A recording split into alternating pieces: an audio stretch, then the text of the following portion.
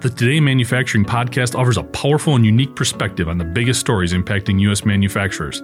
Anna Wells, David Manti, and Jeff Ranke apply their experience as editors of industry-leading brands Manufacturing.net and Industrial Equipment News in providing in-depth analysis of the latest headlines. Their insight, along with a mix of humor and human interest, makes Today in Manufacturing a go-to source. Keep pace with supply chain challenges, electric vehicle developments, labor struggles, robotics, and more by listening, downloading, and subscribing to the Today in Manufacturing podcast.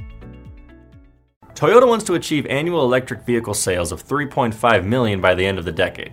To accomplish this goal, the automaker is looking to cut its plant investment, production processes, and manufacturing preparation lead time in half. Recently, reporters were given a glimpse of the company's technology poised to drive this transformation. According to Nikkei Asia, Toyota unveiled a prototype of its new Gigacasting equipment capable of producing a third of a car body in approximately 3 minutes. The demonstration took place at Toyota's Miyoshi plant, where the machine released a plume of white smoke as it performed its tasks.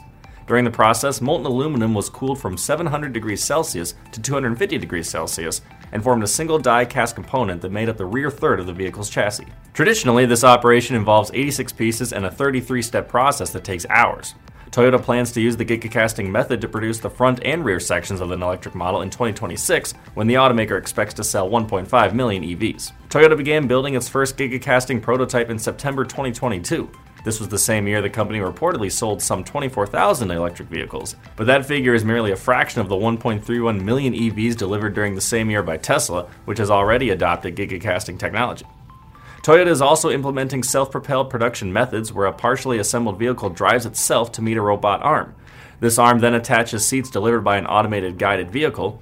Following this step, the car proceeds to a separate area for inspection and shipping. This process eliminates the need for conveyor belts, which enables quicker plant layout changes and reduces investment costs. I'm Nolan Beilstein, and this is Manufacturing Now.